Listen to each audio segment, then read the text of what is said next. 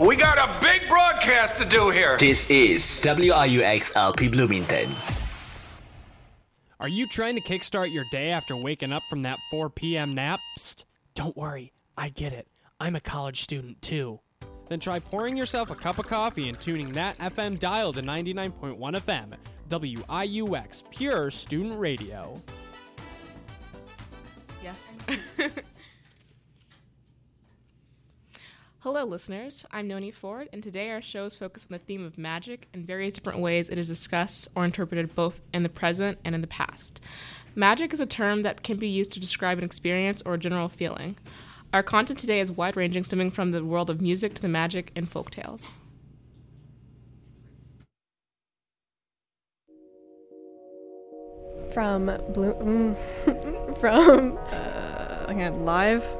Live, what is it? Oh, ready? Should I do it again? From Indiana University in Bloomington. From Indiana University in Bloomington. This is American Student Radio. Real chill. Aliens, conspiracy, journalism, and lesbians.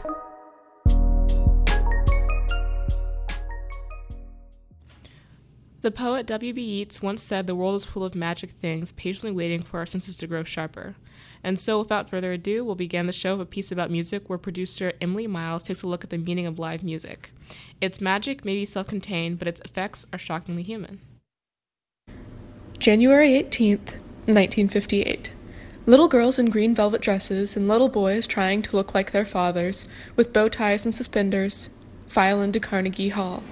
Today's event is one in a series of New York Philharmonic Young People's Concerts, under the musical direction of Leonard Bernstein. Take this piece by Chopin.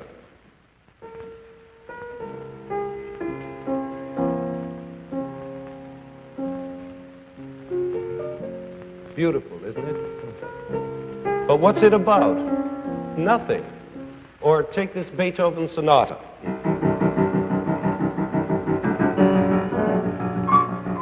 That's not about anything either. Or take this piece of Boogie Woogie.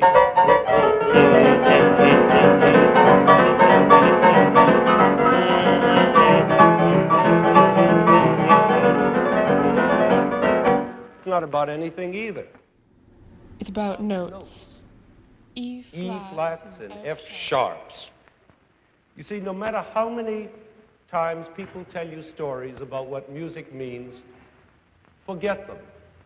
Stories aren't what music means at all. Music is never about anything. Music just is. Music is notes, beautiful notes and sounds put together in such a way that we get pleasure out of listening to them. That's all there is to it. And when we ask, what does it mean? What does this piece of music mean? Then we're asking a very hard question. And that's the question we're going to try to answer today.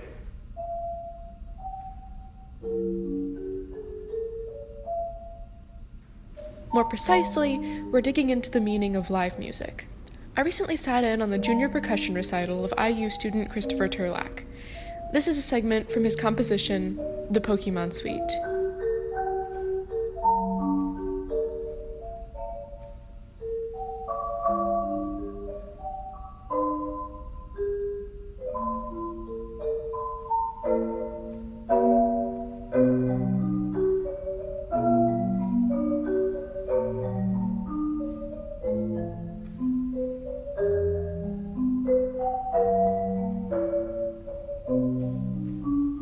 Now, most of us have played Pokemon, and most of us have heard marimba recordings, but to be there, in recital hall, with hairs wiggling in vibration, is different.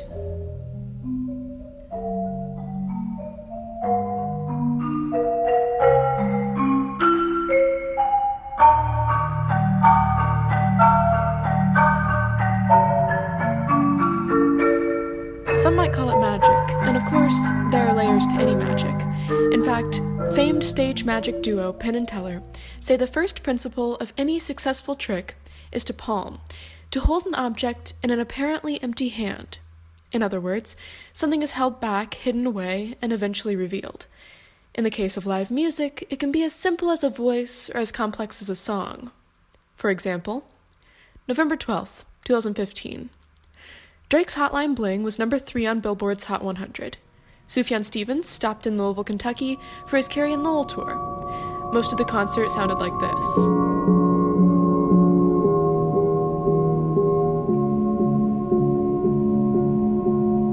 But at the end of the show, a dancing Stephanie from Full House flashed on the screen behind him, and there were those notes.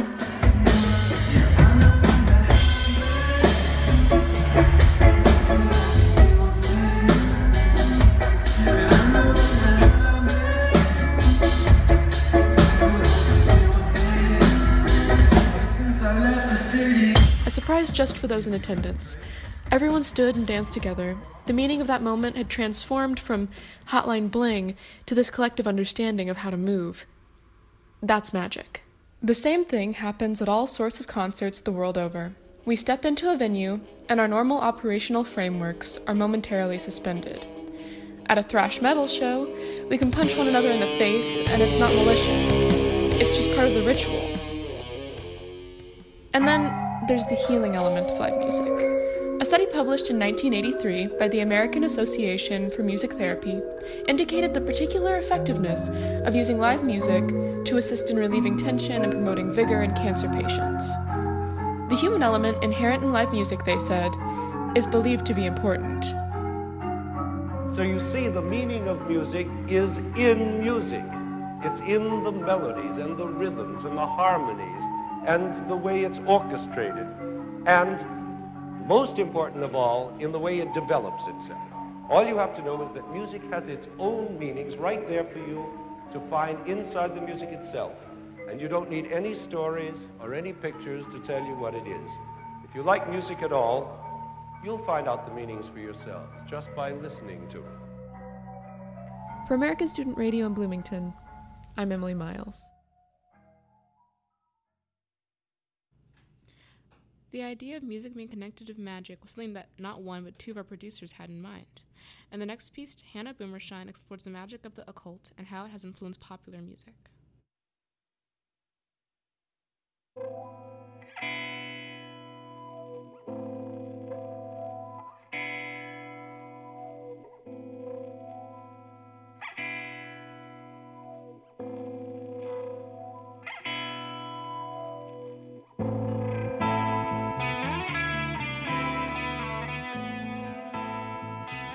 There's an isolated house that sits on the bank of the Loch Ness in Scotland. It's long and low to the ground with lots of brick chimneys, or at least it looked that way before it was damaged in a fire in 2015. The Boleskine House was built in 1760 on top of land where a church supposedly burned to the ground. It's said to be the site of black magic, rituals, and some rock and roll.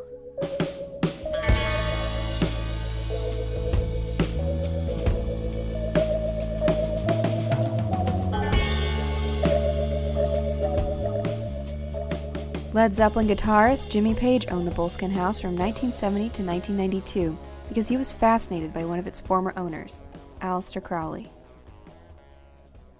Aleister Crowley was born in 1875 and went on to become a British writer, painter, and practitioner of magic who had an interest in alchemy, Eastern religion, and illicit drugs.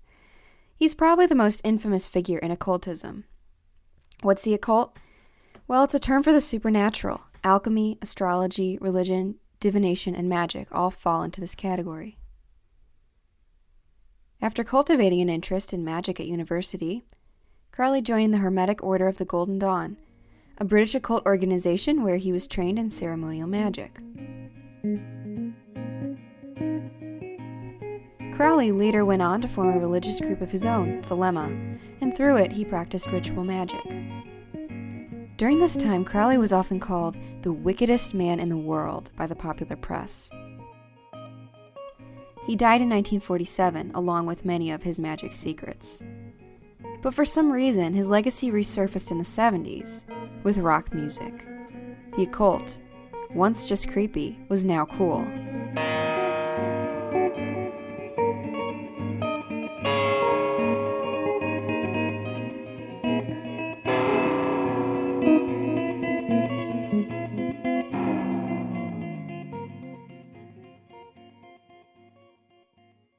The cover of the Beatles' 1967 album, Sgt. Pepper's Lonely Hearts Club Band, depicts John, Ringo, and Paul and George in super brightly colored military uniforms.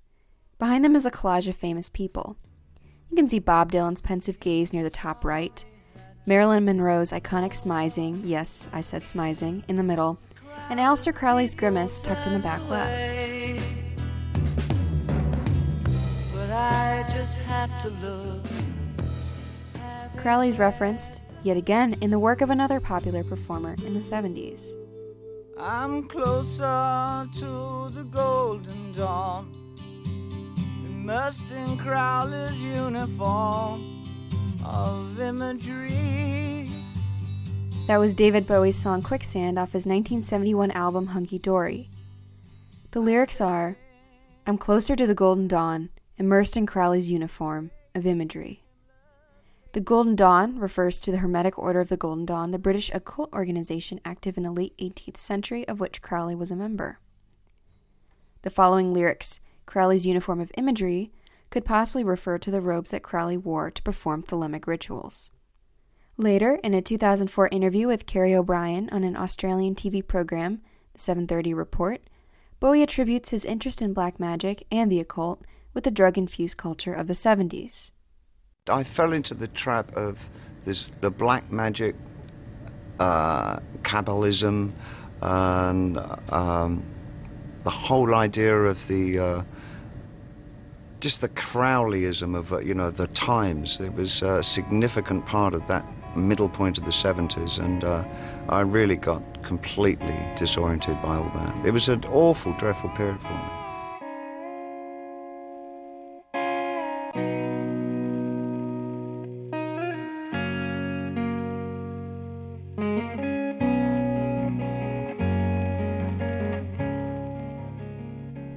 Like I said earlier, Led Zeppelin's lead guitarist Jimmy Page had a particular interest in Crowley. Crowley's motto, "Do What Thou Wilt," was written on the vinyl of Led Zeppelin's self-titled 1970 album. Led Zeppelin's fourth album also has 4 symbols of alchemy on it to represent each band member, another nod to ideas from the occult.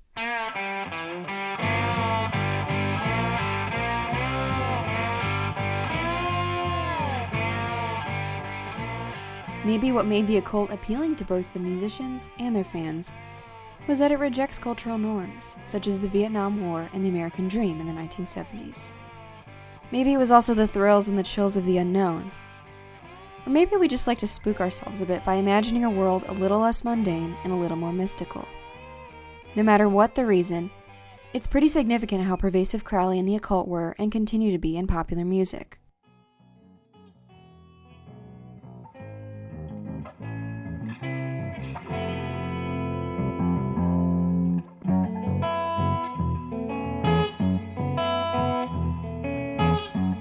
Music by the Beatles, David Bowie, Led Zeppelin, IU Jacobs student Kyle Shart. Information gathered from Martin Booth's book, A Magic Life, the biography of Aleister Crowley, and Wikipedia. For American Student Radio in Bloomington, I'm Hannah Boomershine.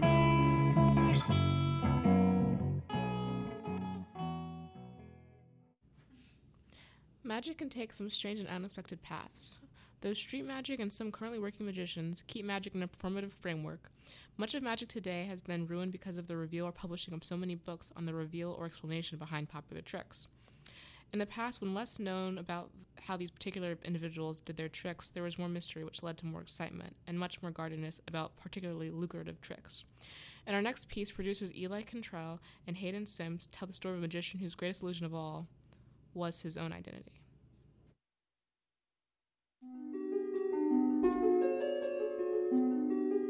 The enjoyment of magic derives from the suspension of disbelief, which is a term coined by poet Samuel Taylor Coleridge, who suggested that if you infuse a human interest and a semblance of truth into a fantastic tale, the audience will suspend their judgment for the sake of believing the unbelievable, sacrificing realism and logic for the sake of satisfaction.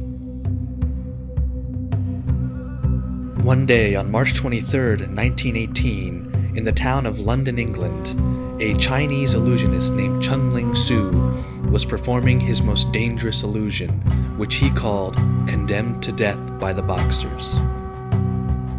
In this illusion, Sue's assistants would fire guns at Sue, and he would appear to grab the bullets out of thin air and place them on a plate. And sometimes he would vary it and appear to be hit by the bullet and then spit it out onto the plate. But on this day, the gun malfunctioned and fired a live bullet straight into Sue's lung. At this moment, Sue spoke English in public for the first time in 18 years and said, "Oh my God, something's happened, lower the curtain," and died the next morning. Chung Ling Soo, born William Ellsworth Robinson on April 2nd, 1861, in New York, began performing magic at the age of 14 as Robinson the Man of Mystery on the vaudeville circuit. But he did not find much success. In 1896, he learned of a challenge by Chinese illusionist Ching Ling Fu, who was performing a common gimmick in which he would offer $1,000 to anyone who could duplicate his tricks. Robinson watched Fu when he toured the US and figured out his tricks, but Fu refused to meet with him. In 1900, Robinson learned that an agent was looking for a Chinese magician to perform in Paris, and so he decided to create an act based on Ching Ling Fu's tricks, going so far as to paint his face with grease paint to darken his complexion, dressing in traditional Chinese garb, shaving his facial hair, and wearing his hair in a ponytail. He changed his stage name to Chung Ling Soo and developed an elaborate backstory as an American-born son of a Scottish missionary who married a Cantonese woman. Soo maintained his disguise scrupulously. He rarely spoke on stage. Soo couldn't actually speak Chinese, so he would fake Chinese and have a so-called interpreter translate. His romantic partner and assistant even played Sui Sin on stage, who was supposed to be Chung Ling Soo's wife. He was one of the most popular and highly paid vaudeville acts in Europe.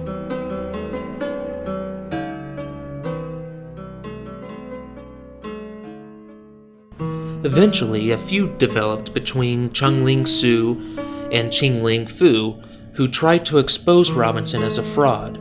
However, the press was not interested in his real identity. In fact, quite a few people, especially other performers, knew or at least suspected that Chung Ling Soo was not who he seemed, but they didn't care. Why did they not care? It all circles back to the willing suspension of disbelief. A year before Robinson's death, English magician Will Goldston said that the public did not question Soo's identity because, quote, "he has always presented to the public that which they like, and not which he might prefer."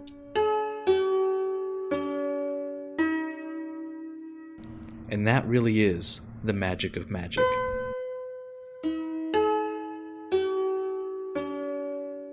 The music from this segment is brought to you by Kevin MacLeod under a Creative Commons license. For American Student Radio in Bloomington, I'm Hayden Sims. And I'm Eli Cantrell.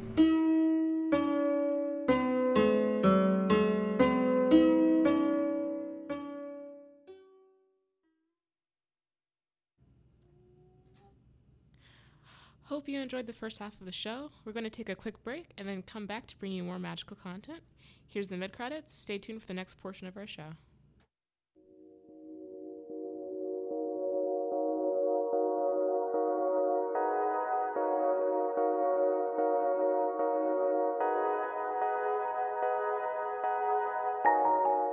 Thanks for listening to American Student Radio. We broadcast live from WIUX 99.1 FM every Sunday at noon. This week, we asked our producers about the most magical moment they ever experienced. One time, I found a $5 bill on the ground.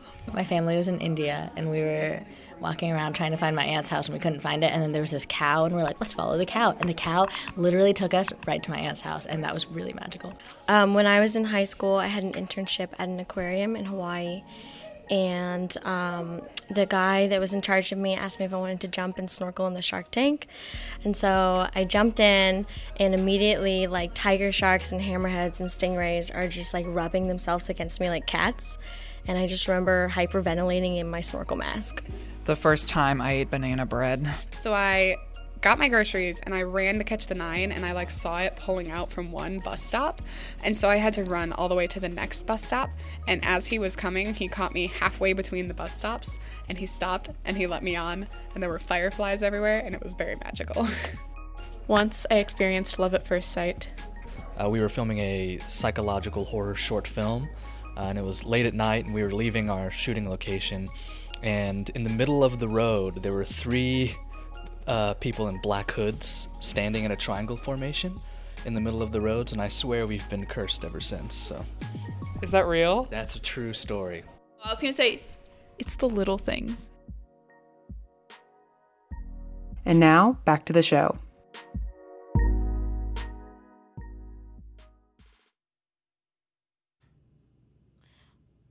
Welcome back from our mid-credits break. This is American Student Radio with Noni Ford on WIUX. And our theme this week was magic. The second portion of the show will be a little different in that it is about magic found in art forms and in folkloric tales. These pieces are more rooted in occurrences of magic in different cultures and on campus. Sometimes magic and folklore intersect with modern technology in unexpected ways. In this next piece, ASR producer Taylor Haggerty looked at how an old superstition affected construction on a national roadway in Ireland.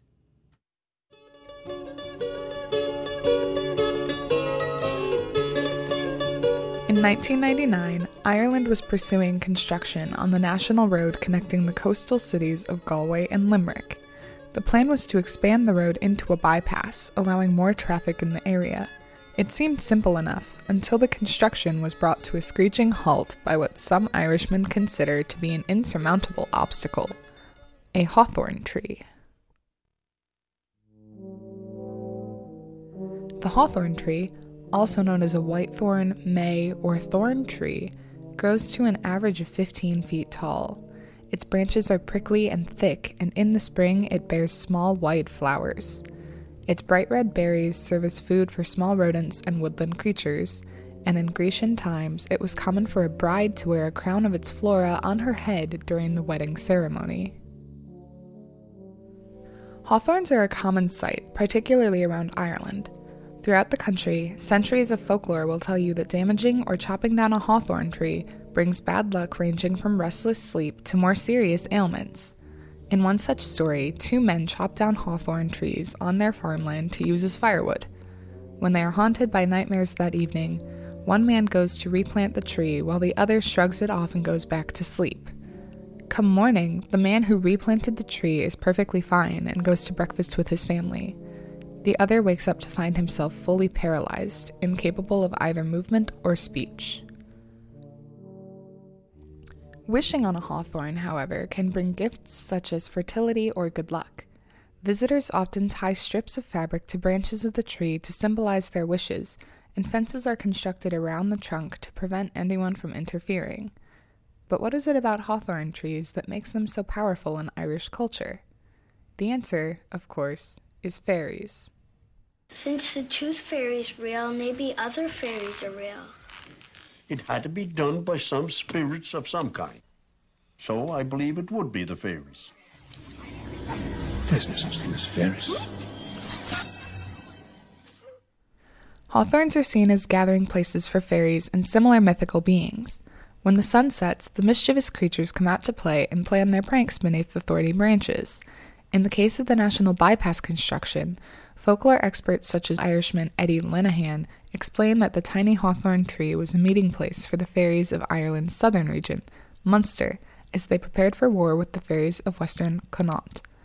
Tearing down the tree would anger the tiny creatures, and they would curse the bypass forever, causing car crashes, death, and destruction.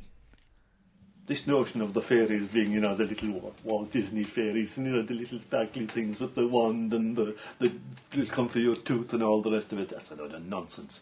You mess with the Irish fairies and you're dead. That soundbite is from a documentary about Linehan made by RTE, Ireland's public broadcasting company. His story caught on and was picked up internationally by publications such as People magazine and the New York Times Learning Network. Construction was delayed and workers rebelled, refusing to tear down the tiny tree in County Clare. In the end, the Clare County Council agreed to a contract that required them to protect the tree. It took 10 years, but the bypass was finally completed after rerouting it around the hawthorn tree. The tree is now surrounded by a fence that prevents anyone from coming within 5 meters. Superstition and magic bring to mind images of the past, before electricity and modern technology existed. But in Ireland, just as in many other places around the world, magic retains a quiet hold on even the most level-headed people. And in the case of fairies and hawthorn trees, perhaps it is better to be safe than sorry.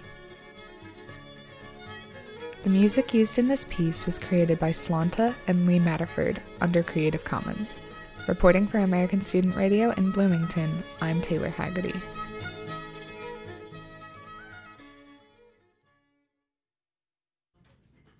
For most of us, our first experience with magic was the Harry Potter book series or the Disney Channel original movie Halloween Town.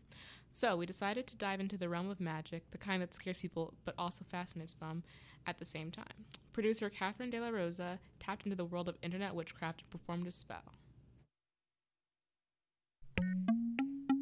No one in American Student Radio had ever practiced magic until Saturday before the election, when I used producer Abby Gibson's kitchen to cast an employment spell.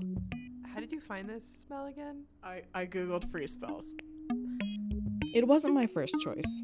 My dearest wish was to brew the Athame Revenge elixir from the same website, mainly because it had elixir in the name and it made me think of... I don't expect many of you to appreciate the subtle science and exact art that is potion making. I can teach you how to bewitch the mind and ensnare the senses. I can tell you how to bottle fame, brew glory, and even put a stopper in death. But that didn't work out for a couple of reasons. Sounds like the most fun is a revenge one, but I don't have anyone I want to have vengeance on. And also, you have to, name them, and I think that naming someone you want revenge on the radio is, a bad thing to do. I don't want any negative spells conducted in my household. I'm trying to bring positivity. Okay. It also required that I purchase a witchblade that I saw in the price range of $70 and up. I would have used my Swiss knife anyway because I'm on a budget. The budget of unemployment. So why are you casting this spell today? Because I have no fear of magic. And or God, if God's real. I feel like, as a confirmed Catholic, this is definitely grounds for excommunication. This is from the Catechism of the Catholic Church. All practices of magic or sorcery by which one attempts to tame occult powers so as to place them at one's service and have a supernatural power over others, even if this were for the sake of restoring their health, are gravely contrary to the virtue of religion. These practices are even more to be condemned when accompanied by the intention of harming someone, or when they have recourse to the intervention of demons. But I don't care what the church says.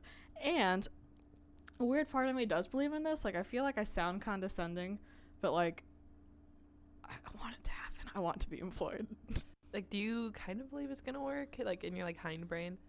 No, I don't kind of believe it will, but if it does, if I do get a job as the thing I specify once I do this spell, I won't say that it was not. I won't say it was coincidence. The instructions called for a thick green candle. I have a thick green candle. It smells like a Christmas tree. Incense related to employment like bergamot or bay leaf. You can light some sticks on fire. And oil related to employment such as bergamot, rosemary, or bay leaf. Can we use canola oil? Yeah. Okay, complete your spell by saying this spell 3 times, all except the last line, which should be said once at the end of your spell casting. So it's the Agnus Dei in church. Okay.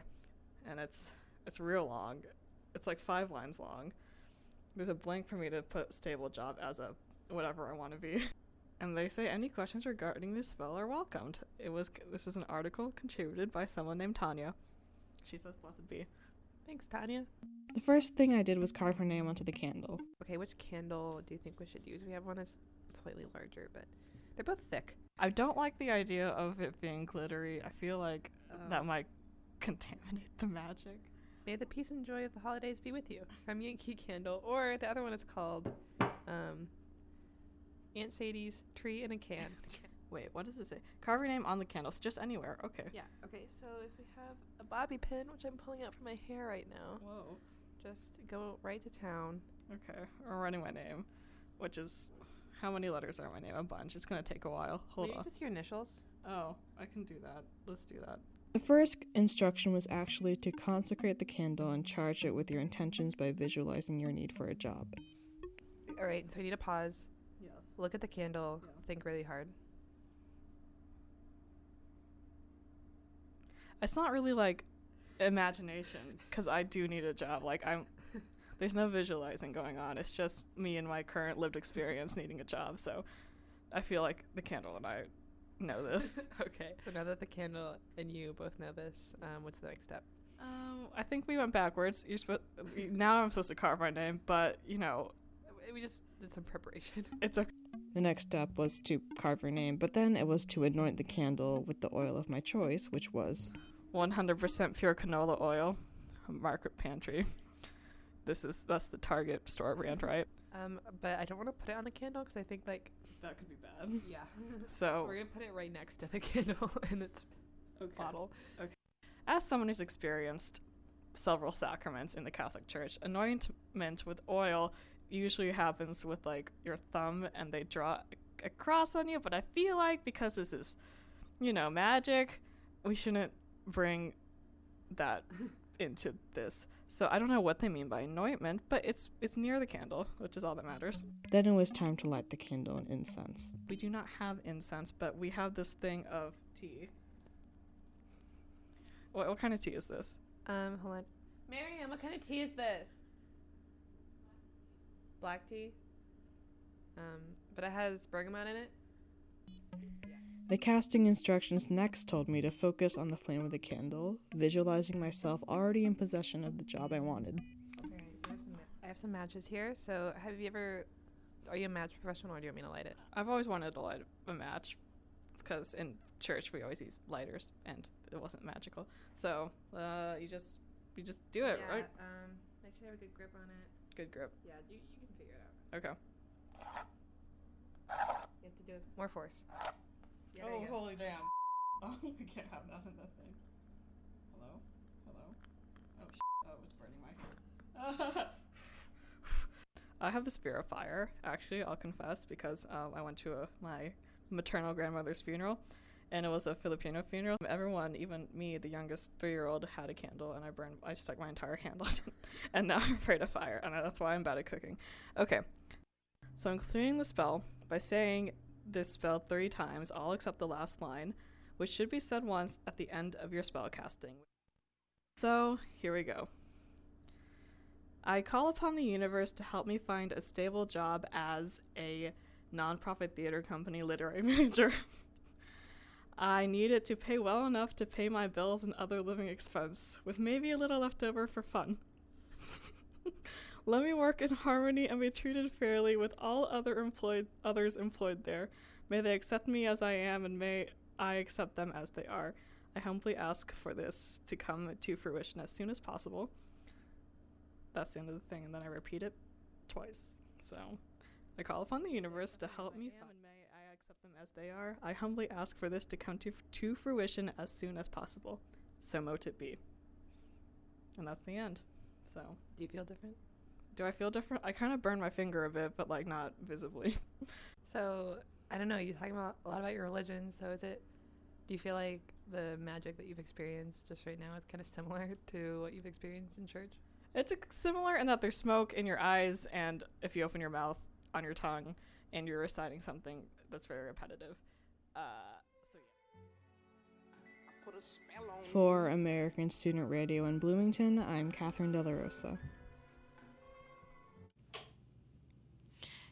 In our final piece for this magic show, I interviewed my acting instructor to talk more of her about her brushes of magic on the stage.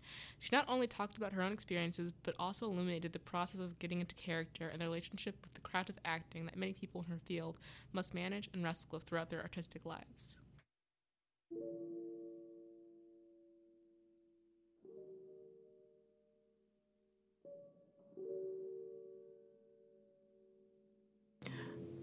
There is magic in everything creative. It is an intangible thing that you know when you see it or even feel it. It can be found in pages, heard through records, and for many, experienced in real time. Theater is a form of this magic, being a part of the collective experience of magic in today's culture.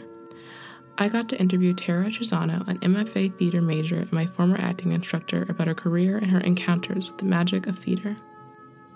I conducted this interview fresh off of her run of the play Vanya, Sonia, Masha, and Spike. How long have you been acting, and what was your first major role? Okay, so technically speaking, I guess I've been acting since I was 5, because I was in some hokey dokey acting classes for like a really long time. And I guess when I officially started was undergrad, so around 1998. It's a really long time ago. Don't know how to do math, but there it is. And I did my BA program in acting, completed that, and then took some time off, did professional work in D.C. and Atlanta and West Virginia and Philadelphia. Then decided to go back to school to get my graduate degree in acting, and now I am at Indiana University. So I guess all in all, since I was 5, which was 1985, which is a really long time ago, I guess it's the only thing I've really stuck with for so long. I mean, in a way, it's sort of like destiny, because if you do something when you're 5 and you commit to it from then on, you really can't imagine doing anything else. My favorite role would be Puck in A Midsummer Night's Dream. I really enjoyed that. I got to do that this summer at Indiana University Summer Theater, and worked with a really fine cast of actors, and just had a blast. It's not the deepest role I've ever played, but it was very fun. I mean, and speaking of the magical elements that we talk about with theater, that show is all about magic. And, you know, as the actor, you're creating this imaginary world that the audience can see and in their head, and it's not even there in the set necessarily. And you have to do that with Shakespeare's language to create all those images. And that's kind of magical in a way, you know, the skills of being able to take the spoken word and put images in an audience's mind, and believe it yourself that you have magical powers, like Puck has abilities and he's not human. Was there ever a moment or a scene in your career where you remember actually kind of losing yourself a bit in the role you were playing, where you're actually kind of like, whoa, where did I just go there? Yeah, that happens a lot to me, actually. I really identify strongly with all the roles that I play. It's very important to me that I do lose myself. I would say the most recent example of that is probably when I was in Occupants and I played Alma. And people who saw me in the show said they didn't even know it was me. Like, they swore it was someone else.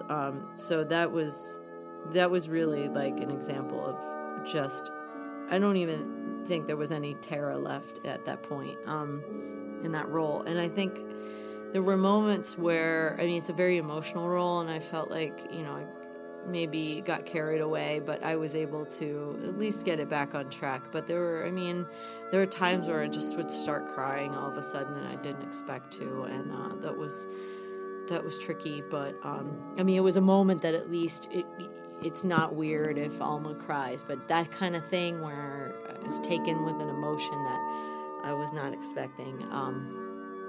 That was, you know, and then you have to go off stage and then wipe all your tears away and come back in and be changed all of a sudden, you know. So these things happen, yeah. It happened a lot on that production. You know, part of the magic of theater is that we're creating this world. It's temporary. It's there for, well, that show was almost 3 hours. So, you know, that's an experience, and then it's over. That's it. We don't have a record of it. It's only in your mind. And it's ethereal. So for some people, they can tell by page 10 of a script or if they like meet the director and they feel like they have a connection to them, they kind of just tell like, oh, this is going to be a good role, this is going to be a good script or a good experience. Do you have anything like that you can tell from like before you pick a production or anything like that? Good question. All right. So just in general, I'm not at the stage in my career where I pick anything. So I end up a lot of times growing to love a script that maybe I wasn't sure about at first. But let's just say, hypothetically, there have been some moments where that lined up. Just in general, I love Shakespeare, so I usually know if someone says, hey, I want you to be in King Lear, I'm super excited going into it because I know what that means.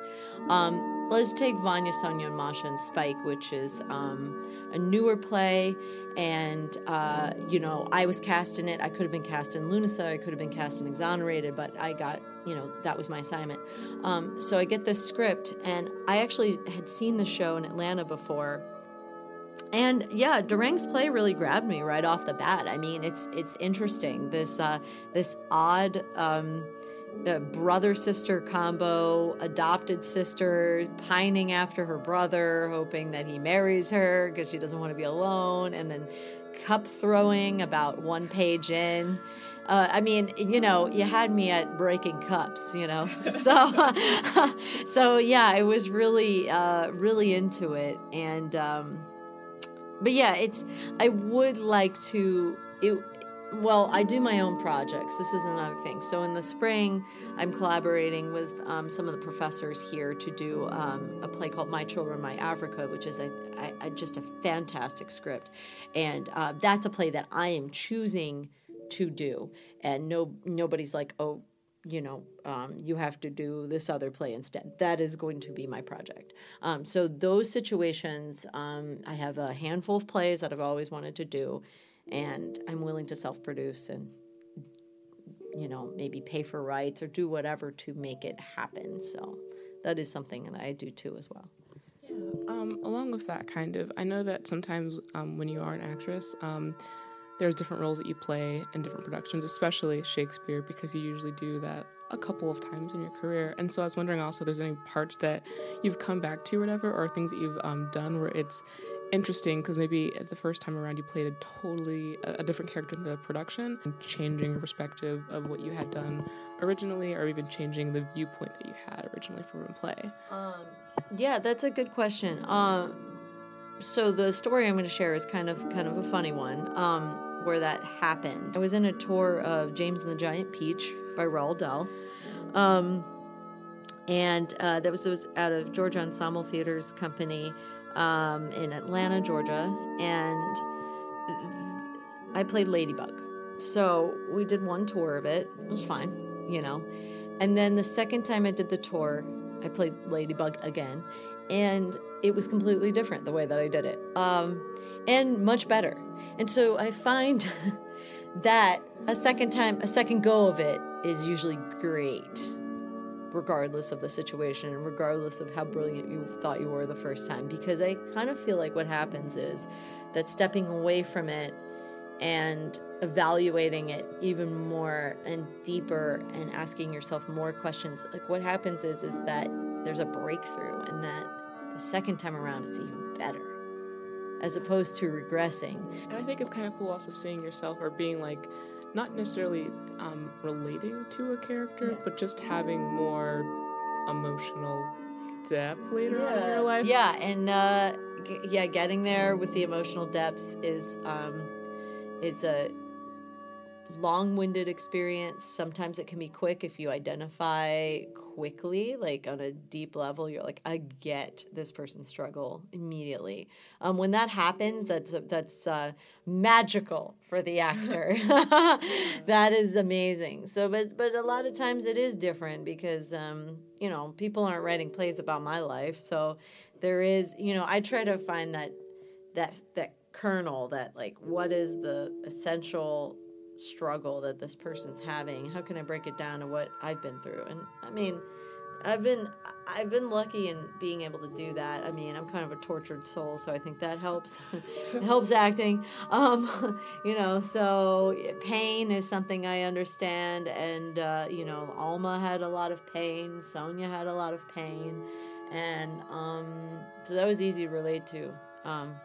But I'll have more pain. 30 years, coming down the road. It's coming for you. Yeah, right? So I mean, like, I'll only be better. True. If anything's guaranteed, it's a life of pain is coming. So, man, that's so sad. Isn't that so great? True. Right? Well, it's good. I'm in the arts, so. Well, yeah. I can. Sometimes also people tell me about this, and I think I felt it at least once, where sometimes you don't really get something, where you don't. It's not that you don't get the story; it's that you don't get the emotional level this person is on, and then sometimes I don't know, I guess people are like, they'll do a scene, or they'll read a line, or they'll do whatever to get into the role, and then like just randomly that's when it clicks, and they have no idea why it was then or why it took them that long. And then they'll be like, wait, oh yeah, and like everything will kind of line up immediately. It's releasing the pressure of the head and the intellect to have any involvement in that, in whatever's going on. So you react from your gut, and impulsively, it's this intuition. It's just this like sixth sense. It's this feeling outside of rational thought, and that's what you have to kind of grab onto, and it has no explanation. So do you believe that there is magic in theater? I do. I think that there's magic, but there's also technique. And I think that anybody who wants to get into theater know that both are going to be a part of your life. So that don't feel intimidated. Like if you want to act, you don't feel like, oh, it's something that's so beyond my reach, I'll never understand it. Because I think that we all have that ability. It's untapped, we got to release it. And so yes, there is a mysticism and a magic in the sense it's that extra special sauce on top of what we already do. But that's, I think, part of art in general, and the imagination and being open to all of our senses, which is magical because we get stuck in our head a lot, especially in academia. It's easy when we write papers, read, and it's very intellectual. And so accessing the mysticism of the sixth sense and like our intuition is a part of what actors have to do on some level. Yeah. And trust. Well, yeah. There's a lot of magic in that, I think, too. Yeah, trusting yourself is huge. Trusting other people on stage, trusting your director, trusting everybody on the project. Yeah, it's an important part of what we have to do, and it takes a leap of faith. Trusting yourself can be the hardest part. You get a lot of feedback. Not everybody's going to be on. It's a subjective industry, so some people view what you're doing as magical and awesome, and some people are like, oh God, I don't know what I'm looking at. So, that's just, hey, that's just life. I mean, that's why I say this career is tough. I mean, you got to take some beatings, Yeah. But you have to still believe in yourself. Yeah, you have to. I agree. Well, thank you very much for talking with me. Thank you. It's been a pleasure. For American Student Radio, this is Noni.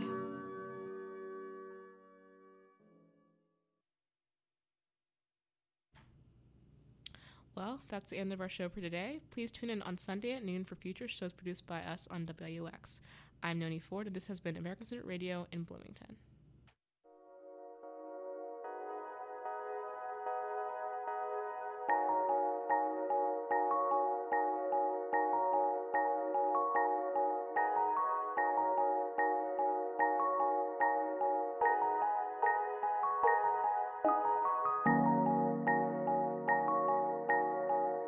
Thanks for listening to American Student Radio. We're produced by students from Indiana University in Bloomington. Follow us on Twitter at ASR Voice and like us on Facebook at www.facebook.com/American Student Radio. Our theme music is provided by Lunamatic. Check out Lunamatic's music at www.soundcloud.com/Lunamatic. That's LUNAMATIC. We'll have new episodes every Sunday on WIUX and streaming on our website at www.americanstudentradio.org.